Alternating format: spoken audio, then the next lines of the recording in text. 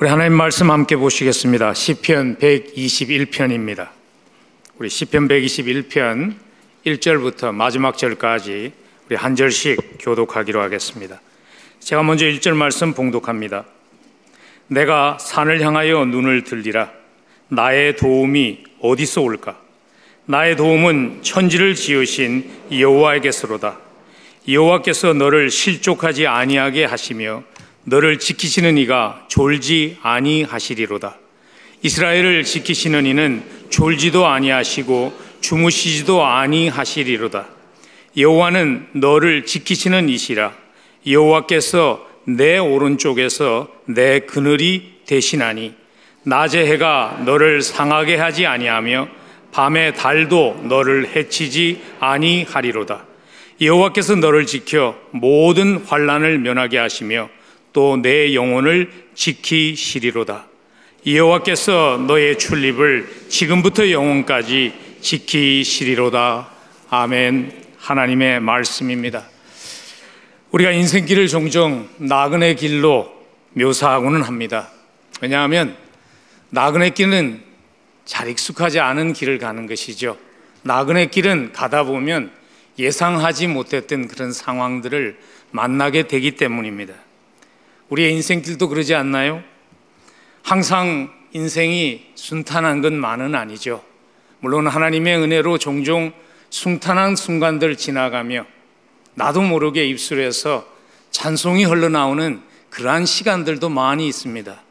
그렇지만 또한 어떤 때는 숨을 헐떡이며 지나가야 하는 마치 높은 산을 넘어가는 것과 같은 그러한 순간들도 찾아오지요. 또는 전혀 소망을 가질 수 없는 어두운 골짜기를 걸어가는 것과 같은 그러한 상황도 찾아오지 않습니까? 그래서 한 해를 마무리 짓고 새해를 시작하면서 우리에게 새해에 대한 기회가 있지만은 그 새해에 대한 기대와 함께 또한 우리에게 마음속에 있는 그러한 염려됨과 불안함이 있는 것은 앞니를 알지 못하는 인간의 한계 때문이죠. 그러한 우리를 향해서 오늘 하나님의 말씀은 2024년도를 향해서 담대하게 나아가라고 격려해 주시는 하나님의 말씀이 시편 121편의 말씀입니다. 시편 121편은요, 여행을 떠나는 사람들을 위해서 주신 그러한 시편이라고 말할 수 있습니다. 이스라엘 백성들이 절기를 맞이해서 예루살렘을 향해서 걸어갈 때 꼭 지나가야 하는, 감당해야 되는 과정이 시온산을 넘는 것이었습니다. 그래서 시온산이 눈앞에 나타났을 때 이스라엘 백성들이 암송하며 불렀던 시편이 시편 121편이죠. 이스라엘은 산이 많은 그러한 지형이라고 그럽니다. 그래서 산을 피할 수가 없어요. 산은 많은 예측할 수 없는 상황이 기다리고 있는 그러한 지형이죠. 평평한 땅이 아니기 때문에 걸어가다가 넘어져서 위험을 당할 수도 있고요. 사나운 짐승들이 서식하는 곳이기 때문에 언제 공격을 당할지 모르는 위험이 있기도 하고요. 그리고 또한 여행자들을 노리는 강도들이 숨어 있는 곳이 당시의 산이었다고 그러죠. 저는 오늘 시편 21편을 기록한 시편 기자의 마음을 읽으면서 2024년도를 향해서 걸어가는 우리의 마음을 한번 비교해 보았습니다. 물론 아직 시작도 하지 않았는데 너무 염려하고 걱정할 그러한 부정적인 태도도 필요 없지만은 새해에는 모든 것이 다 잘 될 것이다 하는 그러한 비현실적인 낙관적인 태도도 너무 안이한 태도인 것이죠. 2024년도에 분명히 우리로 하여금 믿음의 사람으로 살아가지 못하도록 방해하는 그러한 험상 줄령들이 나타날 것입니다. 그때에 시편 121편이 우리에게 주시는 여행을 승리하기 위해서, 믿음의 경주를 승리하기 위해서 기억해야 될 그 지침을 마음에 담고 삶으로 살아내며 승리할 수 있기를 간절히 축복합니다. 오늘 시편 121편이 제일 먼저 우리에게 기억하라고 주시고 있는 지침은 이것입니다. 하나님이 우리의 인생 여정의 동반자가 되게 하십시오 하는 것입니다. 하나님이 우리와 함께 걸어가게 하나님이 인도하시는 우리의 인생의 동반자가 되게 해야 합니다. 하나님이 우리의 동반자가 되게 하려면요, 우리에게 제일 먼저 필요한 결단이 있습니다. 그게 뭐냐면 하나님 외에 다른 것을 의지하고 싶어하는 유혹을, 의지하게 하는 유혹을 뿌리칠 수 있어야 합니다. 오늘 시편을 보면 시편 기자도요, 하나님을 자기의 삶에, 자기의 여정의 동반자 되게 하기 위해서 그 싸움을 싸워야 했던 것을 1절과 2절에서 저희들이 느낄 수 있습니다. 1절에 보면은 내가 산을 향하여 눈을 들리라, 나의 도움이 어디서 올까? 자기 앞에 가로막고 있는 산을 바라보면서 여러 가지 생각들이 그에게 있었습니다. 그때 그가 단호하게 자기 자신에게 다른 모든 도움들, 눈에 보이는, 손에 잡히는 모든 의지하고 싶은 것들의 유혹을 떨쳐버리며 단호하게 2절에서 이렇게 자기에게 선포합니다. 나의 도움은 천지를 지으신 여호와밖에 없다고, 나의 도움은 하늘과 땅을 지으신 하나님에게서만 오는 것이라고 그는 자기 자신에게 선포합니다. 배경이 이런 거예요. 당시 팔레스타인에는 우상들이 굉장히 많았습니다. 특별히 산 주변에 우상들이 많았다는 것이죠. 왜냐하면 산을 눈앞에 두고 감당할 수 없는 상황이니까 여러 가지 위험을 느끼면서 의지할 대상이 필요했기 때문에 사람들은 산을 오르기 전에 우상을 쌓고 우상 앞에 절하는 그러한 것이 당시의 모습이었다는 것이죠. 여러분, 우리 이 시대도 별반 다르지 않지 않습니까?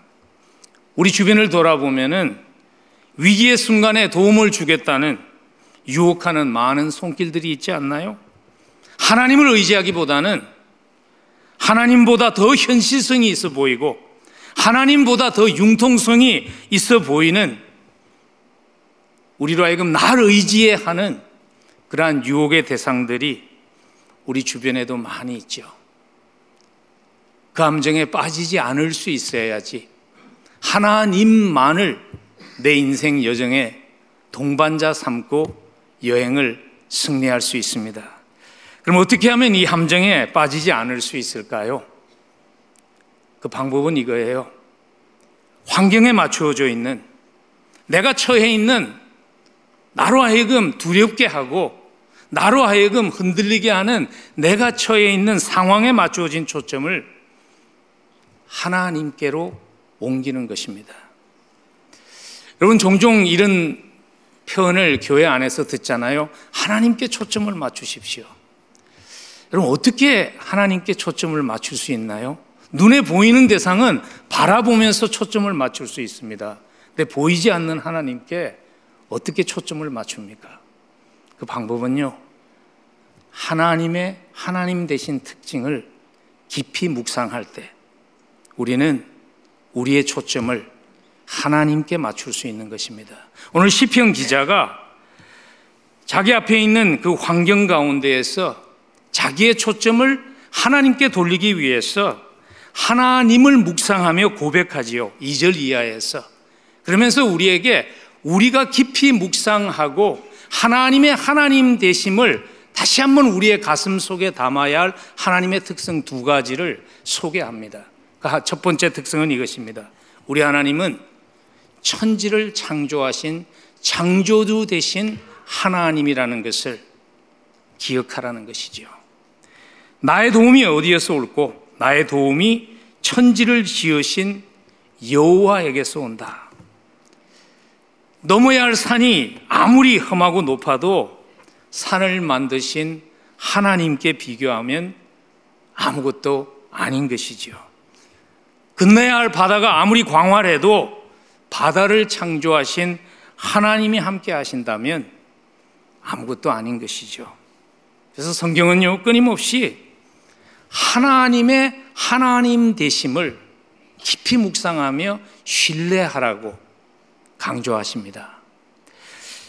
이사야서에 보면 아주 대표적인 한 이름 말씀이 나옵니다. 이사야 40장 12절에 보면요, 누가 손바닥으로 바닷물을 헤아렸으며 뺨으로 하늘을 쟀으며 땅의 티끌을 되에 담아 보았으며 접시 저울로 산들을 막대 저울로 언덕들을 달아 보았으랴.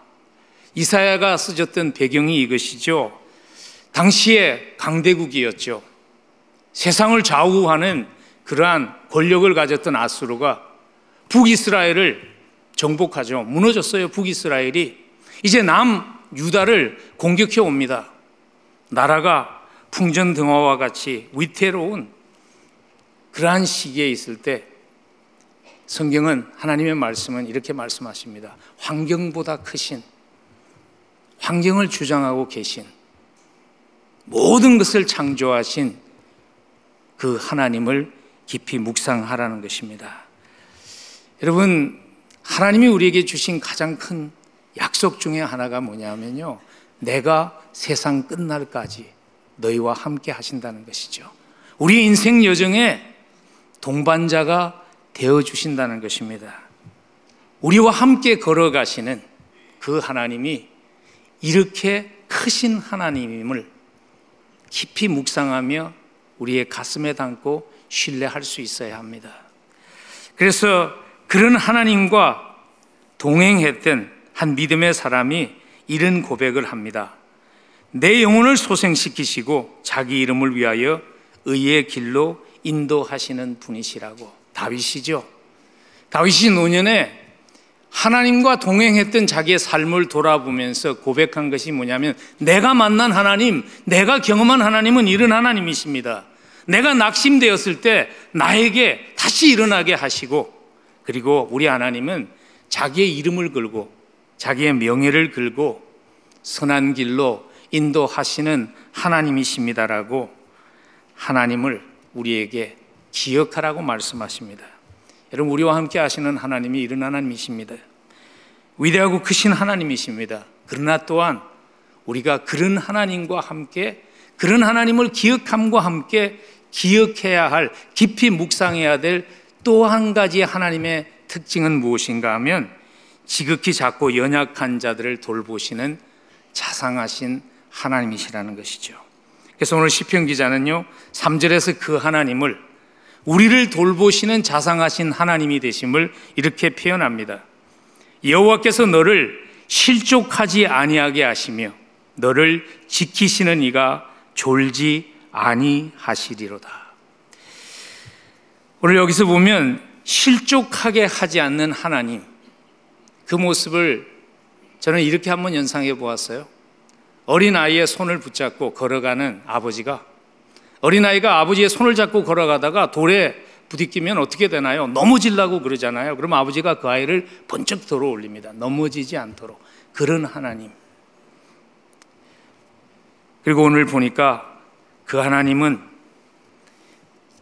우리를 지키시는 하나님, 졸지도 아니하시는 하나님. 오늘 보면 본문에서요, 무려 6번이나 하나님을 지키시는 하나님, 킥불로 표현합니다. 오늘 이 두 특징의 차이점이 이거죠. 하나님은 너무나 크신 분이십니다. 그러나 그럼에도 불구하고 하나님은 너무나 자상한 분이십니다. 근데 역시 여러분, 혹시 우리는 종종 하나님의 크심은 알지만, 그러나 그 하나님은 너무나 크신 분이시기 때문에 인생의 작은 문제에는 이해도 못하시고 관심도 없는 하나님으로 하나님을 혹시 오해하고 있는 것은 아닐까요? 우리 하나님은요, 위대하신 분이시지만 인생의 작은 신음마저도 놓치지 아니하시는 하나님이십니다. 이사야서 49장 15절에서 그 하나님을 이렇게 표현합니다. 여인이 어찌 그 젖먹는 자식을 잊겠으며 자기 태에서 태어난 자들을 긍휼히 여기지 않겠느냐. 그들은 혹시 잊을지라도 나는 너를 잊지 아니할 것이라.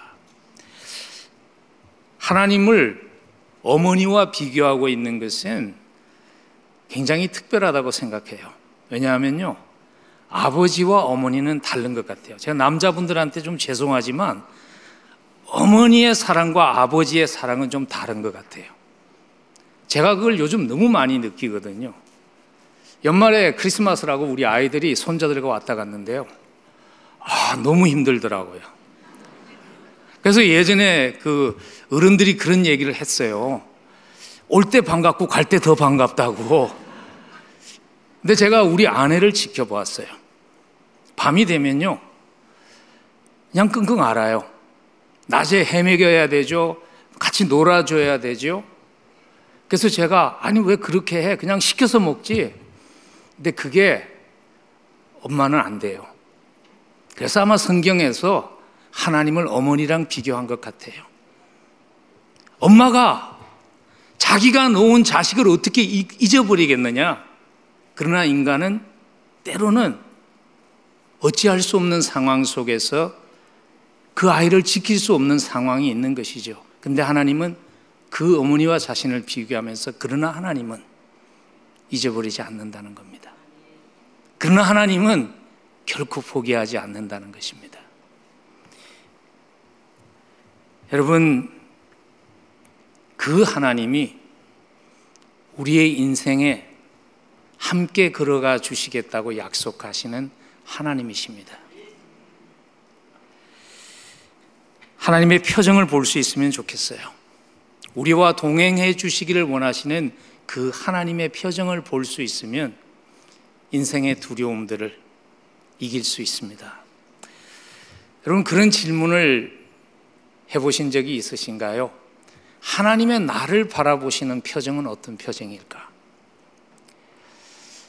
저희가 지난 한 해 동안 성경을 같이 이렇게 읽어가면서 마지막에 묵상했던 말씀이 욥기죠. 그래서 많은 분들이 아마 욥기를 읽는다고 상당히 수고하셨을 거예요. 왜냐하면 욥기가 그냥 거의 같은 말이 많이 반복되는 것 같은 쉽지 않은 책이에요. 근데 혹시 여러분 막 그걸 읽는다고 힘을 쓰면서 가장 중요한 물어야 할 질문을 그냥 지나치지는 않았는지 모르겠어요. 그 질문은 이거예요. 욥기 전체를 통해서 욥을 바라보시는 하나님의 표정은 어떤 표정이었을까? 우린 욥기를 읽으면서요, 이런 질문들을 하기가 참 쉬워요. 왜 선하게 사는 사람의 삶에도 고난이 생길까?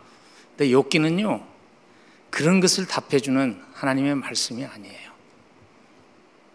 욥을 바라보시는 그 하나님의 표정.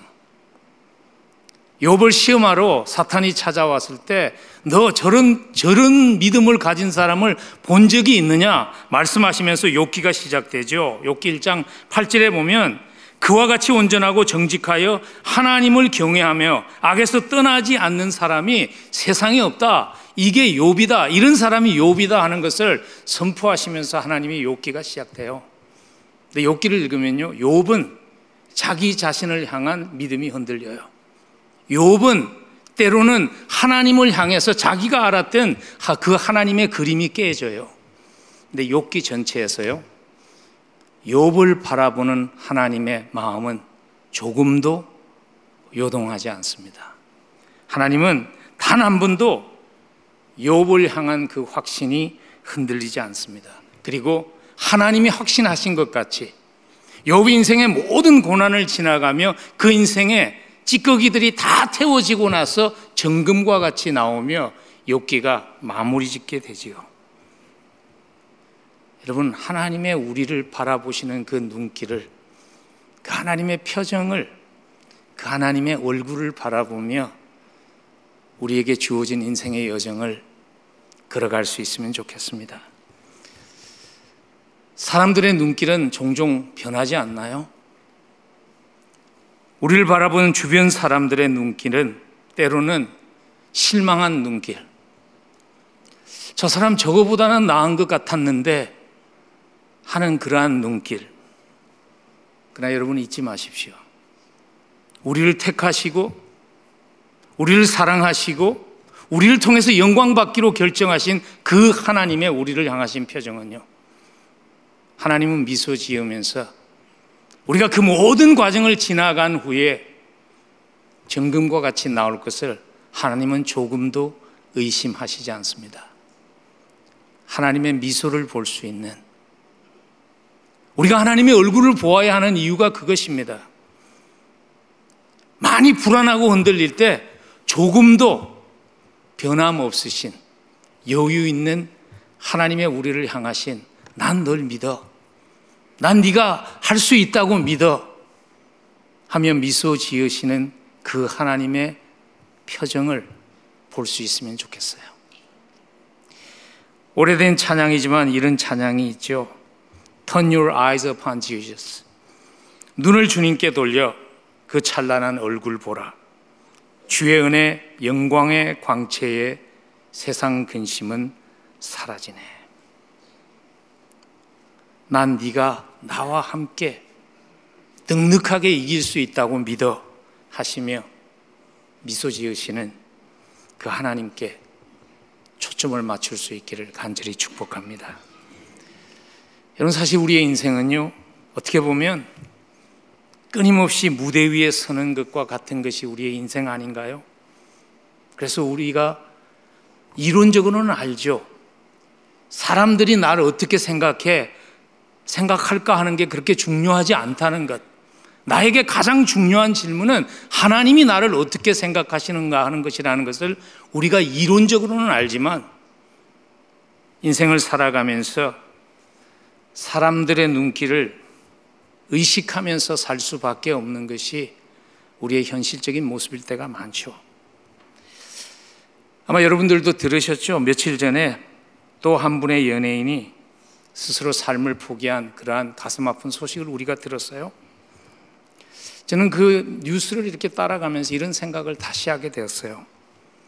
사람들이 나를 어떻게 생각할까 하는 사람의 시선이 이렇게 무거운 짐이구나 하는 것을 다시 한번 생각했어요. 오늘 우리가 살고 있는 이 시대는요, 소셜 미디어가 너무나 발달된 시대이기 때문에 누구나 다 무대 위에 선 인생 아닌가요? 그래서 그런 소식이 나랑은 상관없는 소식이라고 그냥 가볍게 지나칠 수 없는 것이 우리의 삶의 현실 아닌가요? 만약 이 자리에 이런 고통으로 힘들어하는 분들이 있다면 여러분, 초점을 옮기세요. 사람들에게 맞추어진 초점, 내 환경에 맞추어진 그 초점을 하나님께 옮기세요. 하나님의 미소를 볼 수 있는 영의 눈이 열릴 수 있기를 간절히 축복합니다. 믿음의 여정을 잘 감당하기 위해서 기억해야 될 두 번째 여행자를 위한 지침이 3절부터 7절에 담겨 있습니다. 우리 다시 한번 한 절씩 교독하면 좋겠습니다. 제가 3절 말씀 읽습니다. 여호와께서 너를 실족하지 아니하게 하시며 너를 지키시는 이가 졸지 아니하시리로다. 이스라엘을 지키시는 이는 졸지도 아니하시고 주무시지도 아니하시리로다. 여호와는 너를 지키시는 이시라.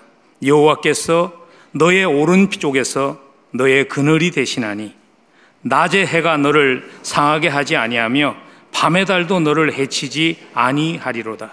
7절 함께 봅니다. 여호와께서 너를 지켜 모든 환난을 면하게 하시며 또 내 영혼을 지키시리로다. 하나님을 우리를 지키시는 분이라는 것을 무려 6번 지킨다는 단어를 쓰며 강조하고 있습니다. 오늘 3절과 7절에서 우리에게 주시는 여행자를 위한 지침은 이것입니다.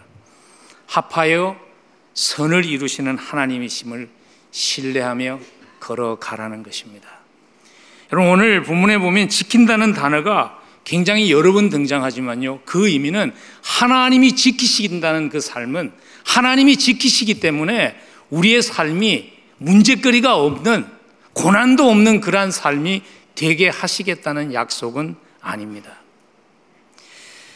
아주 유명한 구약학자입니다. 월터 카이즈라는 구약 교수가 The journey isn't over, 믿음의 여정 아직 끝나지 않았습니다는 자기의 저서에서 시편 121편이 강조하고 있는 그 메시지는 마치 야곱이 광야에서 돌베개를 보겨 자다가 만났을 때 하나님이 주셨던 그 약속을 붙잡고 고백하고 있는 것과 같은 것이라고 그 구약학자는 해석을 합니다. 여러분 기억하시죠? 야곱에게 주셨던 하나님의 약속. 창세기 28장 15절인데요. 내가 너와 함께 있어 내가 어디로 가든지 너를 지키며 너를 이끌어 이 땅으로 돌아오게 할지라. 내가 어디로 가든지 너를 지키며, 하나님이 야곱에게 약속하셨죠. 내가 너를 지키겠다고. 그래서 야곱의 인생에 고난이 없었나요? 아니요, 고난이 있었습니다. 그러면 하나님께서 너를 지킨다는 그 약속의 의미는 뭘까요? 그 약속의 의미는 이것입니다. 인생의 고난을 피할 수 없지만 그 고난마저도 합해서 선을 이루는 축복을 하나님이 빼앗기지 않도록 지켜주신다는 약속이죠. 여러분, 하나님의 사람 야곱이 하나님께서 그의 인생에 모든 것을 합해서 선을 이룬 결과로 누리게 되었던 가장 소중한 축복은 무엇일까요? 그 축복은 그가 빈털터리로 고향을 떠났다가 많은 재산을 모아서 돌아온 그 축복일까요? 그것도 축복이죠. 사실 야곱은요, 빈털터리로 고향을 떠났다가 돌아올 때는 많은 재산을 가지고 돌아오는 축복을 누렸어요. 그러나 그것이 그가 누렸던 가장 소중한 축복은 아니에요. 그가 누렸던 가장 소중한 축복은 뭐냐면요, 하나님을 닮은 사람으로 그가 성숙하게 된 것이죠. 그래서 야곱의 인생에 어쩌면 클라이막스라고 할 수 있는 장면에 보면 하나님께서 야곱의 이름을 바꿔주시는 장면이 나와요. 야곱이라는 그 이름은요, 아케브라는 그 히브리어로 발 뒤꿈치라는 그러한 말에서 나온 것이거든요. 고대 히브리어에서 남의 발꿈치를 잡는다는 그 표현의 의미가 뭐냐면 속인다든지 회방을 놓는다든지 하는 그러한 의미였어요. 그게 야곱이라는 이름이에요. 근데 하나님께서 그 이름을 이스라엘로 바꿔주시죠. 약복 강가에서 하나님을 붙잡고 하나님 축복하시기 전에는 내가 하나님을 놓지 않겠습니다. 하나님이 그를 축복하시죠. 그리고 그의 이름을 이스라엘로 바꿔주시죠. 하나님과 싸워서 이긴 자, 그가 누렸던 축복이 뭐죠? 옛사람이 변해서 옛사람은 죽어지고 하나님의 성품을 가진 사람으로 바뀌어진 것이죠. 여러분, 성도가 놓치지 말아야 할 가장 소중한 축복도 이것입니다. 건강도 축복입니다. 사업 잘 되는 것도 축복입니다. 근데 그런 것들은요, 하나님의 사람들 아니라도 누릴 수 있는 축복이에요. 근데 하나님의 자녀만이 누릴 수 있는 축복은 무엇인가 하면 하나님을 닮을 수 있는 축복입니다. 그 축복을 가장 함축적으로 잘 설명해 줄 말씀이 로마서 8장 28절과 29절이거든요. 우리 한번 함께 합독하면 좋겠습니다. 로마서 8장 28절과 29절 함께 읽습니다. 우리가 알거니와 하나님을 사랑하는 자, 곧 그때로 부르심을 입은 자들에게는 모든 것이 합력하여 선을 이루느니라. 하나님이 이미 아신 자들을 또한 그의 아들의 형상을 본받게 하기 위하여 미리 정하셨으니 이는 그로 많은 형제 중에서 맏아들이 되게 하려 하심이라. 하나님께서 미리 아신 자들을 또한 그 아들의 형상을 본받게 하기 위해서 정하셨으니, 하나님의 자녀된 우리가 누리는 모든 것을 합해서 선을 이루신 그 하나님의 축복의 결과로 우리가 놓치지 말아야 하는 가장 소중한 축복은 이것입니다. 그리스도를 닮은 그러한 하나님의 자녀의 모습으로 성숙하는 것이죠. 그래서 성경을 읽다 보면요, 믿음의 여정을 나그네와 같이 걸어갔던 많은 사람들의 고난이 축복이었던 이유가 무엇인가 하면 그들은 그 고난을 통해서 하나님을 만났고 그 고난을 통해서 하나님을 닮아졌다는 것이죠. 이미 제가 소개했던 야곱이 대표적인 사람 아닙니까? 그가 광야에서 돌베개를 베고 있을 때 하나님이 그를 만나 주시죠. 그 만남이, 그리고 인생의 고난의 순간순간마다 하나님이 그를 만나주셨던 그 만남이 야곱으로 하여금 야곱이 변해서 이스라엘이 되게 하는 축복을 누리게 한 것이죠. 근데 우리의 딜레마는 이것입니다. 성경을 읽으면요, 하나님의 사람들이 하나님을 만나요. 야곱이 하나님을 만나잖아요. 하늘 문이 열리고 천사들이 사다리에서 오르락 내리락 하는 것을 봐요. 근데 우리는 그러한 슈퍼내추럴한 초자연적인 그러한 하나님을 만나는 경험을 오늘날은 그렇게 자주 하지 않는 것 같아요. 아마 대부분의 사람들이 그런 경험을 하지 못하는 것 같아요. 그래서 우리에게 챌린지가 이거죠. 우리가 살고 있는 이 세상은 보이는 것이 존재하는 것이냐 말하는 시대잖아요. 그래서 자꾸 잘못하면 우리가 보이는 것을 의지할 수 있는 그 함정에 빠지기가 참 쉽거든요. 그때 우리가 꼭 기억해야 되는 것이 이것입니다. 내가 보지 못한다고 하나님이 나를 보지 못하는 것이 아니라는 것입니다. 나는 하나님을 볼 수 없지만 하나님은 나를 지금도 한시도 눈을 떼지 아니하시고 하나님은 지켜보시며 내 인생을 인도하고 있다는 것을 기억하셔야 합니다. 성경에 보면요, 하나님의 백성들은 하나님을 보지 못했어요. 그리고 그들은 생각할 때 하나님이 함께 하지 않는다고 생각했어요. 그러나 하나님은 보셨죠. 이스라엘 백성들이 노예 생활을 하고 있을 때 하나님이 이스라엘 백성들을 보셨죠. 출애굽기 2장 24절과 25절에 보면 하나님이 그들의 고통 소리를 들으시고 하나님이 아브라함과 이삭과 야곱에게 세운 그의 언약을 기억하사 하나님이 이스라엘 자손을 돌보셨고 하나님이 그들을 기억하셨더라. 여러분, 우리가 보지 못한다고 하나님이 우리를 보지 못하는 것이 아닙니다. 그래서 오늘 시편 기자는요, 우리의 모든 상황을 보며 지켜주시는 하나님을 5절과 6절에서 이렇게 묘사합니다. 여호와는 너를 지키시는 이시라. 여호와께서 내 오른쪽에서 내 그늘이 되시나니 낮에 해가 너를 상하게 하지 못하며 밤의 달도 너를 해치지 아니하리로다. 하나님이 보이지 않지만 그 보이지 않는 하나님이 우리의 삶 속에서 어떻게 지켜보시며 역사하시는가를 시편 기자는 그늘이 되어주시는 하나님으로 묘사했어요. 우리는 요즘 에어컨디션 밑에서 사니까 그늘이 되어주시는 하나님이 그렇게 가슴에 와서 닿지 않을 수 있지만요, 당시에 중동 지방에서 여행길을 갔던 여행자들에게는 그늘이라는 것은 생명과 같이 중요한 것이었죠.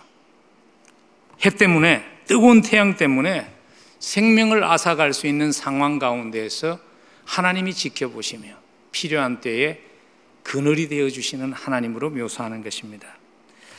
근데 한 가지 우리가 오늘 5절과 6절을 읽으면서 의문을 가질 수 있는 것 중에 하나는 뭐냐면, 하나님이 그늘이 되어주시는 것은 잘 이해가 되는데 밤의 달도 너를 해치지 않도록 하시는 하나님에 대한 묘사는 무슨 의미일까 하는 것이죠.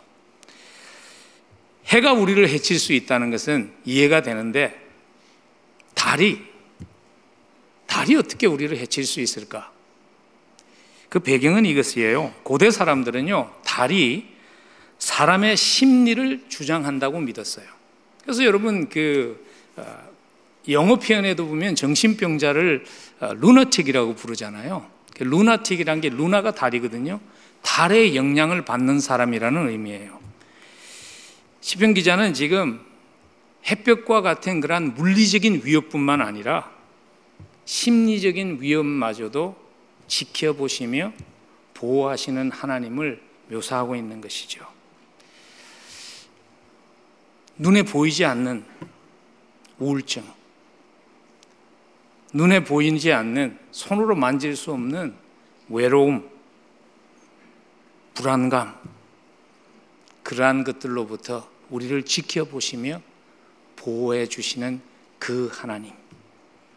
그래서 모든 인생에 찾아오는 어려움들마저도 합해서 선을 이루시며 하나님을 닮게 하시는 그 축복을 이루시는 하나님이 우리의 하나님이십니다. 여러분, 우리가 인식하지 못하지만 하나님의 그 보호가 없었다면 우리가 이 자리까지 올 수 있었을까요? 제가 오늘 말씀을 준비하다 오래전에 읽었던 한 그리스도인의 간증이 생각이 났어요. 이분은 그 시카고에 있는 무디 신학교의 교수세요. 근데 무디 신학교의 특징 가운데 하나가 뭐냐면 그들은 오늘날은 성경에 있었던 그러한 기적들이 일어나지 않는다고 믿는 신학을 가진 학교이거든요. 근데 이 교수님은 조금 달라요. 왜냐하면 자기에게 경험이 있어요. 어릴 때 시골에서 자랐는데요, 밤에 불빛이 보여서 그 불빛만 바라보면서 막 달려가는데 누군가가 뒤에서 자기를 꽉 붙잡는 거예요. 그래서 딱 서서 뒤를 돌아보았는데 뒤에 아무도 없는 거예요. 그래서 웬일일까 하고 발걸음을 멈추고 바로 앞을 쳐다보니까 앞에 큰 웅둥이가 있는데 공사를 한다고 파놓은 웅둥이에 비가 와서 물이 깊이 고였는데 자기가 그걸 모르고 달려갔으면 그 자리에서 빠져서 죽는 거예요. 그래서 그 순간 그 경험이 자기로 하여금 오늘도 내 삶 속에서 간섭하시며 위험 가운데서 나를 지키시는 그 하나님을 믿고 신뢰하며 걸어왔다고 그가 간증을 하죠. 여러분, 이런 간증이 우리에게는 상관없는 간증일까요? 하나님 앞에 섰을 때 우리의 인생을 하나님이 한번 보게 하신다면, 파노라마와 같이 보게 하신다면, 우리가 인식하지 못했지만 하나님의 손길이 우리를 지키시고 인도하셨기 때문에 지나갔던 수많은 그 위험의 순간들을 우리가 볼 수 있지 않을까요? 2024년을 향해서 걸어가면서 우리 기억하면 좋겠습니다. 나는 보지 못해도 하나님은 보고 계십니다. 그리고 우리의 인생에 찾아오는 그 모든 고난들이 우리를 지켜보시는 하나님 때문에 하나님을 경험할 수 있는 축복의 기회라는 것 잊지 않았으면 좋겠습니다. 합해서 선을 이루시는 하나님을 머리로만 아는 것에서 그치지 않고 가슴으로 아는, 경험으로 아는 자리까지 나아갈 수 있는 은혜가 2024년도에 우리의 삶 속에 함께하기를 간절히 축원합니다. 욥이 고백한 것처럼 하나님에 대해서 귀로만 들었는데 이제는 눈으로 제가 하나님을 배웠습니다 하는 그 욥의 고백이 우리의 고백이 되기를 주의 이름으로 간절히 축복합니다. 믿음의 여정을 잘 감당하기 위해서 기억해야 될 여행자에게 주시는 세 번째 지침입니다. 하나님보다 앞서지 말고 신뢰하며 따라갈 수 있어야 합니다. 8절에 담긴 여행 지침이 바로 그것입니다. 여호와께서 너의 출입을 지금부터 영원까지 지키시리로다. 8절은요 1절부터 7절까지의 시인이 노래했던 모든 내용을 한마디로 요약한 것과 같습니다. 근데 거기에 보면 시인은 오늘 지금부터 영원까지라는 표현을 사용합니다. 그것이 우리에게 뭘 말해주는가 하면요, 우리의 여행이, 우리의 여정이 단거리 여정이 아니라는 것입니다. 믿음의 여정은 먼 길을 가는 것이라는 것입니다. 그래서 너무 조급해하지 말고 서두르지 말고 하나님보다 앞서지 말고 하나님을 인도하심에 따라갈 수 있어야 합니다. 종종 걸어가면서요, 내가 혹시 지금 하나님보다 앞서가고 있지는 않는지 자신을 돌아보는 그러한 멈춤의 시간이 있어야 합니다. 한 책에서 읽었던 스토리인데요, 유럽에서 관광객들이 아프리카 정글을 관광을 갔어요. 근데 정글이 굉장히 무덥고 벌레도 많고 그렇잖아요. 그러니까 빨리 벗어나고 싶은데 원주민 안내자는 가다가 좀 쉬고 가다가 또 쉬고 그러는 거예요. 별로 지치지도 않았는데. 그래서 답답하니까 유럽에서 온 관광객들이 물어본 거예요. 왜 이렇게 자주 쉬어서 가야 합니까? 빨리 벗어나고 싶은데. 그랬더니 그가 이렇게 답했습니다. 너무 빨리 가다 보면요, 영혼을 뒤에 두고 갈 수 있어요. 그래서 내 영혼이 따라오도록 기다리는 것입니다. 그렇게 얘기를 했다 그래요. 그럼 한국말에도 그런 표현이 있죠. 정신없이 산다는 말. 너무 서두르고 살다 보니까 정신이 따라오지 못하는, 하나님의 인도하시는 방법은요, 항상 하나님이 앞서서 인도하시고 하나님의 백성은 따라가는 거예요. 그리고 하나님이 멈추시면 기다릴 수 있어야 돼요. 이스라엘 백성들을 40년 동안 광야에서 인도하신 하나님의 방법이 바로 그 방법이죠. 불기둥과 구름 기둥으로 하나님이 인도하셨어요. 그러나 그 불기둥과 구름 기둥이 멈추면 멈춰야 되는 거예요. 하나님의 인도하심을, 하나님의 시간을 신뢰할 수 있어야 되는 것이죠. 여러분, 멈추는 것이 어렵잖아요. 멈추고 있으면 불안하잖아요. 왜냐하면 남들은 다 앞으로 가는 것 같은데 멈추고 있는 것이 불안하잖아요. 하나님이 주시는 기다림의 시간이라면 우리는 기다릴 수 있을 때 하나님을 경험할 수 있게 됩니다. 그래서 시편 기자는 시편 46편 10절에서 이렇게 말씀하십니다. 너희는 가만히 있어 내가 하나님 됨을 알지어다.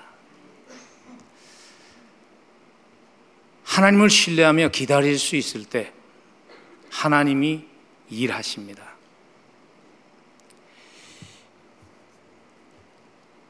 (2024년도는) 우리 열린문 공동체에는 아주 특별한 그러한 해입니다. 왜냐하면 40년째 생일이 되는 해이기 때문이에요. 저는 너무나 감사한 것이요, 그 40년이라는 세월 가운데 30여 년을 하나님께서 저를 써주셨다는 것입니다. 지난 세월 돌아보면 하나님께 죄송한 마음도 참 많이 있습니다. 저의 미성숙함이, 저의 부족함이 더 잘할 수 있었는데 잘 하지 못했던 그러한 순간들 많이 생각이 나요. 그럼에도 불구하고 감사한 것은 무엇인가 하면 하나님의 때를 하나님의 은혜로 기다릴 수 있게 하셨다는 것입니다. 열린문교회가 지금 이 자리까지 올 수 있었던 것은요, 하나님의 때를 기다릴 때 하나님이 일하셨기 때문에 여기까지 올 수 있었죠. 지난 주말에 저희 중고등부 수련회가 있었어요. 발런티어들 돌보는 분들까지 합해서 530여 명이 갔어요. 관광버스를 10대를 대절해서 중고등부 수양회를 갔는데 누가 예배 장면을 찍어서 보내주었는데요, 열광하며 하나님을 찬양하는 다음 세대를 보면서 얼마나 감사했는지 모릅니다. 하나님이 그 일을 하셨죠. 우리가 기다릴 수 있었기 때문에. 기다리지 않았다면 어쩌면 지금 열린문교회가 양적으로는 훨씬 더 많은 성도들이 모이는 그러한 교회가 될 수 있었어도 모르겠어요. 교회가 한참 부흥할 때 다음 세대를 생각하고 기다리기로 결정하셨죠. 많은 교회를 섬기시는 분들이. 그래서 우리가 이 본당 예배 처소를 다음 세대 교회가, 영어권 교회가 불과 200명이 되지 않을 때 주일날 지금 여러분들이 예배 드리는 이 시간을 저희들이 영어권 교회에다가 내줬습니다. 그것이 하나님이 우리에게 주셨던 기다림의 시간이었고, 우리는 그 기다림의 시간을 통해서 하나님의 하나님 되심을 경험하는 축복을 누리고 있는 것입니다. 여러분, 이민교회는요, 다음 세대가 없으면 미래가 없는 것입니다. 지금 1세대들만 수만 명이 모여도 다음 세대가 없다면 이민교회는 소망이 없는 것입니다.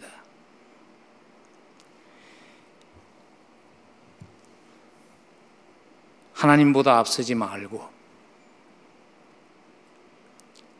하나님이 때로는 기다리게 하신다면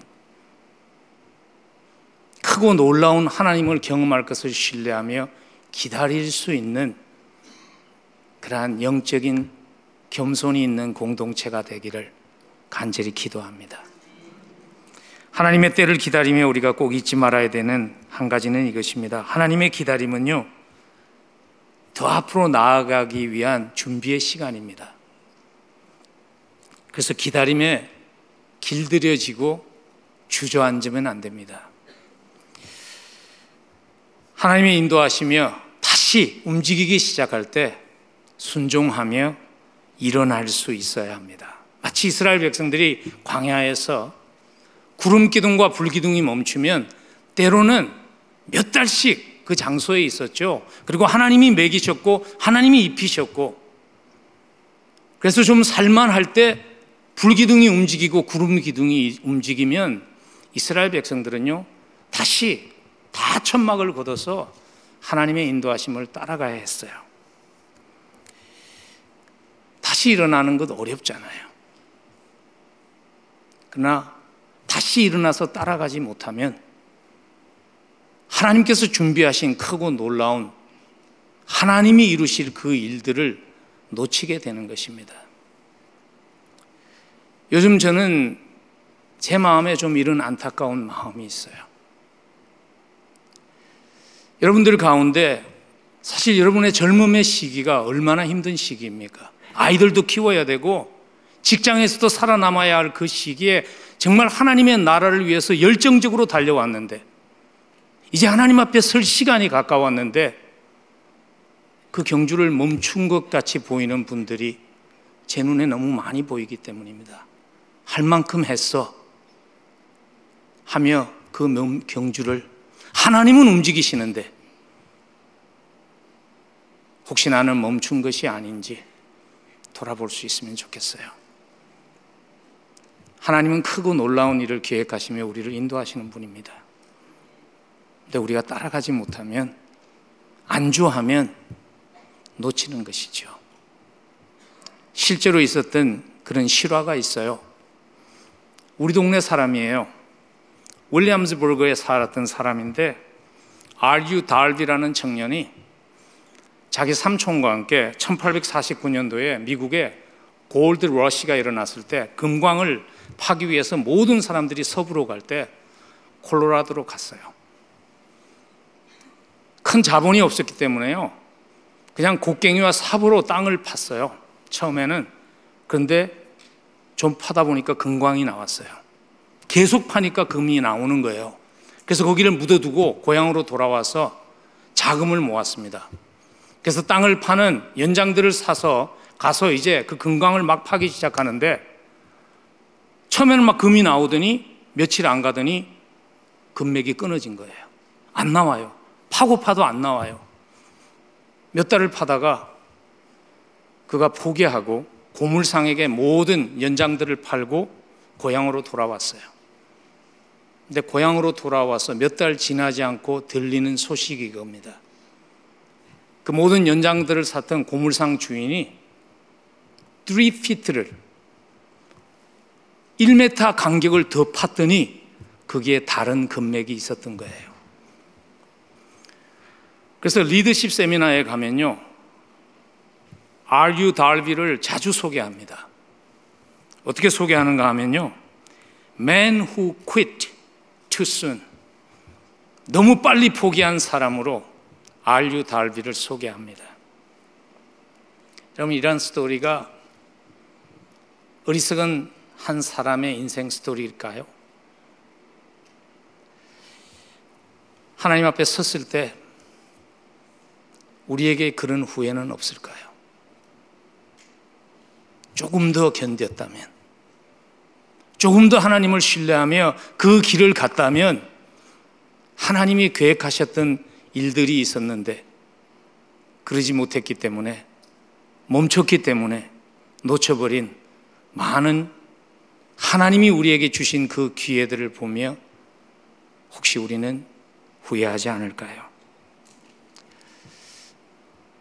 계속 나아갈 수 있는 열린문 여러분들 되시기를 간절히 부탁을 드립니다. 그와 함께 여러분들에게 감사를 드리는 것은 지난 32여 년 동안 포기하고 싶었던 많은 순간들이 있었지 않습니까? 아마 여러분들의 마음속에 내가 괜히 헛수고 하는 것 아니야 하는 생각과 싸워야 할 때도 많이 있었을 거예요. 교회를, 건물을 사서 본당을 꾸미며 쫓겨나서 이 호텔 저 호텔 쫓아다닐 때 그런 생각 분명히 드셨겠죠. 야, 저 젊은 목사 따라다닌다고 헛수고 하는 것 아니야? 저에게도 그런 마음이 있었습니다. 내가 이 교회에서 내 젊음을 허비하는 것 아닐까? 근데 하나님은 기다림을 결코 헛되게 하시지 않았죠. 하나님은 그 기다림을 합해서 선을 이루셨죠. 그리고 감사한 것은 그러한 기다림의 시간에 포기하지 않고 믿어주시고 함께해 주신 여러 열린문의 가족들, 너무나 감사하고 고맙습니다.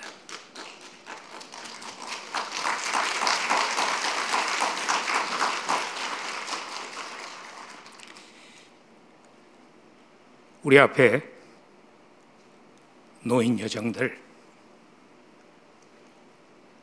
하나님이 헛되게 하시지 않습니다. 갈라디아서 6장 9절에서 이렇게 약속하셨습니다. 우리가 선을 행하되 낙심하지 말지니 포기하지 아니하면 때가 이름에 거두리라. 제가 예언의 은사는 없지만요, 2024년도에도 소망이 없어 보이는 상황들 찾아올 것입니다. 포기하고 싶은 상황들 찾아올 것입니다.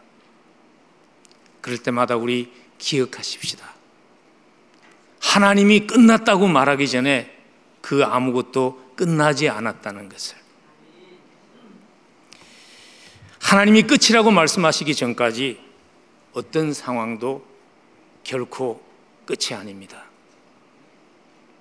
하나님보다 앞서지 말고, 그러나 하나님이 움직이실 때 믿음으로 움직일 수 있는, 그래서 하나님이 예비하신 크고 놀라운 일에 함께 동참하는 그 축복 놓치지 않는 여러분들 되시기를 간절히 축복합니다. 말씀 마무리 짓습니다. 여러분, 우리가 세상 사람과 다른 것은요, 삶에 고난이 없기 때문이 아닙니다. 우리가 세상 사람과 다른 것은 고난의 순간에도 함께 하시는 하나님이 계시기 때문입니다. 우리의 짐을 져주기를 원하시는 하나님이십니다. 지금까지 혹시 혼자 짐을 지고 살아왔다면 2024년도는 함께 짐을 져주시기를 원하시는 그 하나님과 그 하나님을 내 인생 여정에 동반자 삼고 걸어갈 수 있는 한 해가 되기를 간절히 축복합니다. 좋은 동반자와 함께 가면 더 멀리 갈 수 있습니다. 2024년도가 그런 하나님을 경험하는 복된 한 해가 되기를 간절히 축원합니다. 기도하겠습니다. 2023년도 함께 하시며 인도해 주신 하나님께 우리 한번 감사의 기도를 올려드리십시다. 하나님의 은혜가, 우리 불러 앞서가시는 그 하나님의 future grace가 우리를 여기까지 인도했습니다. 너무나 감사하고 고맙습니다. 그리고 이렇게 또 한 가지 기도하십시다. 하나님이 2024년도는 하나님의 미소 짓는 그 얼굴을 볼 수 있는, 그 얼굴을 보며 따라갈 수 있는 영의 눈을 가진 한 해가 되게 해 주옵소서. 우리를 믿고 웃으시는 그 하나님의 미소를 볼 수 있는 영의 눈을 하나님 열어 주옵소서. 우리 함께 기도하며 나아가겠습니다.